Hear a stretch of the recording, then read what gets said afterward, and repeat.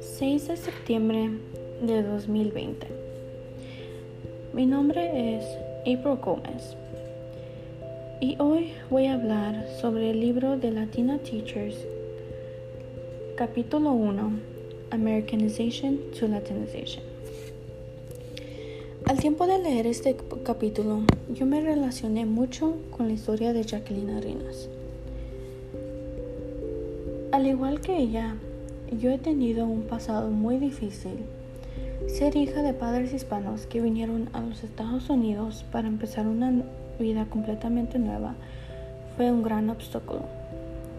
Crecer con padres que no tuvieron mucha educación fue algo que tuve que ser muy fuerte. Por muchos años, ellos tuvieron muchos problemas de matrimonio que resultó en no tener ninguna motivación para terminar el colegio. Uno de los obstáculos que yo tuve al tiempo de crecer en la primaria fue de que yo siempre estuve inscrita en clases regulares de inglés. Yo me refiero a clases de inglés porque en esa clase yo nunca tuve la oportunidad de hablar español o compartir mi vida, cómo mi vida era viniendo de una familia hispana. Sé que durante el año escolar sí tuvimos discusiones sobre fechas muy importantes de historia, que eran el 16 de septiembre, que es la independencia de México, y el 5 de mayo. Aunque sí se hablaron de mucho de esas fechas, no fue lo que yo siempre soñé desde niña. Desde niña yo siempre crecí con el miedo de ser juzgada al hablar el español y compartir mis ideas. Desde chiquita yo aprendí el español al mismo tiempo de que yo empecé en la escuela, pero yo aprendí el español atrás de mi mamá. Ella fue la que me enseñó el español. Yo crecí hablando los dos idiomas. Yo no fui como muchas otras compañeras que he escuchado, que ellos vienen aquí a los Estados Unidos y ellos completamente supieron el español y luego vinieron a hablar vinieron a aprender el inglés. Yo aprendí los dos idiomas al mismo tiempo. Yo no me acuerdo teniendo ninguna dificultad con el español o el inglés, porque mi mamá siempre se encargó de ayudarnos como ella creció sabiendo el español.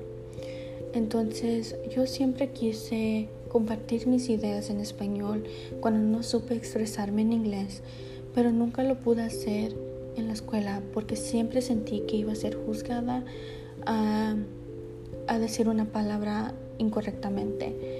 Entonces, por muchas de esas razones, si yo no sabía expresarme en inglés, yo lo tenía que hacer en español.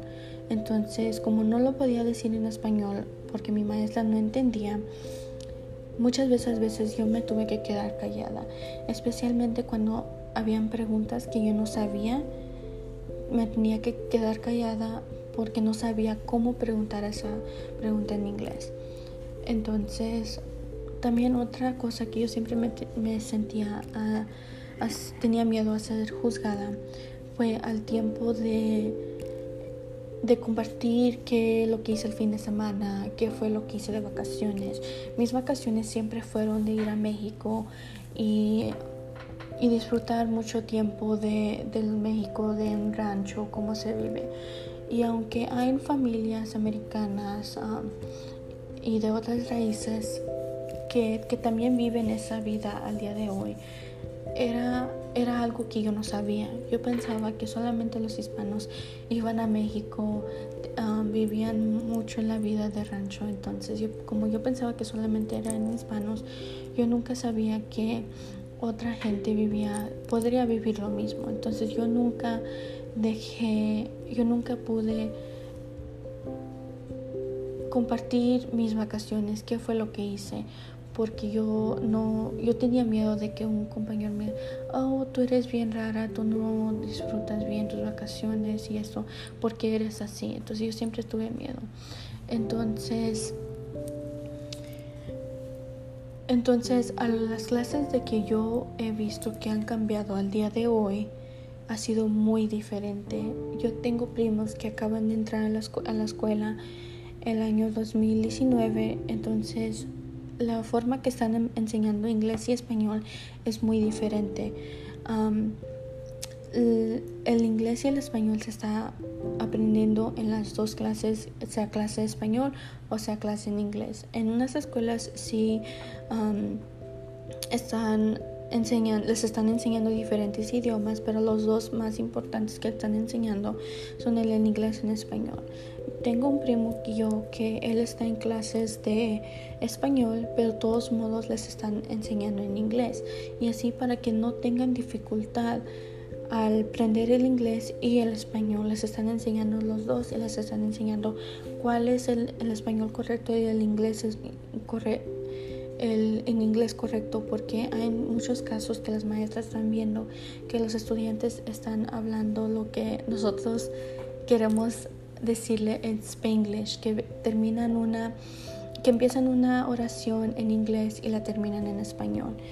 Entonces ellos les están enseñando eso. Entonces eso me agradezco mucho de que me alegra saber que están haciendo eso, porque al tiempo de hablarles de los dos idiomas, los estudiantes se están compartiendo sus ideas en inglés y en español. Entonces eso va a dejar de que los estudiantes sientan el miedo al cual yo algún día sentí. Entonces también lo que he visto que los padres de familia están involucrándose mucho en la escuela de sus hijos. Entonces eso es algo de que no puedo decir que en el tiempo que yo estaba en la primaria no se hacía, porque yo me acuerdo que mi mamá siempre fue muy involucrada en nuestros eventos. Ella siempre estuvo en lo que era el PTA, que eran los voluntarios, los padres que eran voluntarios en la escuela. Entonces, pero hay veces de que nos vamos a encontrar con padres de familia que no van a ser voluntarios en la escuela, que porque ellos tienen miedo al no saber qué es lo que se está haciendo en la escuela, o tener que usar tecnología y de que no saben. Entonces, la manera que yo siempre crecí con una mente muy humilde. Si yo veo que alguien que no sabe hacer algo, o que no entienda, o que no sabe usar la tecnología, yo siempre voy a tratar lo más que yo pueda para poder ayudarles. Entonces, eso yo lo hago en cualquier lugar que esté, o sea, en el trabajo, o sea, que voy a la tienda o algo. Pero eso es algo en que yo quiero incorporar en mi salón de clase. Asegurarme que mis estudiantes sepan muy bien lo que están haciendo, que mis estudiantes se sientan bienvenidos, que se sientan libres de poder preguntarme cualquier pregunta, y también al igual a mis padres de familia. Yo quiero que mis padres de familia estén muy involucrados en la escuela de sus hijos. Yo quiero que ellos estén al pendiente de qué es lo que están haciendo sus hijos, que les pregunten cuando lleguen qué fue lo que aprendiste hoy en tu clase. Y entonces, sí, como por un ejemplo, ahorita estamos viendo esto que está cambiando mucho en las escuelas, es el uso de tecnología. Por la pandemia que estamos pasando en este momento, los padres de familia están batallando mucho porque sus hijos tienen que terminar la escuela detrás de la computadora. Entonces antes era muy fácil para los papás que mandaran a sus hijos a la escuela y ya los fueran a recoger y ya al siguiente día lo mismo. Entonces eso está siendo muy difícil para los padres ahorita, porque sus hijos están teniendo que estar desde su casa aprendiendo, y si no entienden algo, los padres les tienen que ayudar. muchas de las situaciones es de que los padres no les pueden ayudar porque no saben, porque muchos de los padres de familia no terminaron la primaria. Entonces, yo como futura maestra de bilingüe, yo voy a tomarme el tiempo de asegurarme, aunque la pandemia vaya a cambiar y que ya todos regresemos a la escuela, yo de todos modos quiero asegurarme de que mis padres de familia sepan, aunque sea lo mínimo, para saber cómo usar una computadora, para que les ayuden a sus hijos a poder aprender. Si no saben el tema, que sea tratar de ayudarles lo más pronto, lo más que puedan, porque muchos de los estudiantes se pueden sentir desanimados a pensar de que sus papás no les pueden ayudar, a pensar de que no van a poder pasar de este obstáculo porque sus papás no les pueden ayudar. Entonces, yo como futura maestra bilingüe, yo me voy a asegurar que, al igual como mis padres de familia y mis estudiantes, los dos se tienen que sentir bienvenidos y contentos con la ayuda que yo les quiero ayudar. Así que el ayudar a los padres de familia y explicar la cultura en la clase es muy importante. Tengan en mente esto, futuras maestras, que al tiempo de ser maestras no solamente se trata de enseñarles a los estudiantes, sino para que usen su inteligencia para que les ayude en el futuro. Gracias.